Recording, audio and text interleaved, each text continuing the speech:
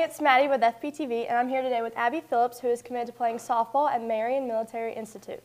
So, Abby, what got you into playing softball? So what got me into it was my parents. They kind of just forced me into it, and then I fell in love with it. That's great. So, how has playing softball at Fort Payne impacted you?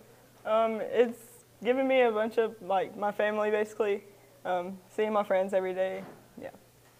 And what are you excited for going to play softball at Marion Military Institute? Getting to see Jeff every single day.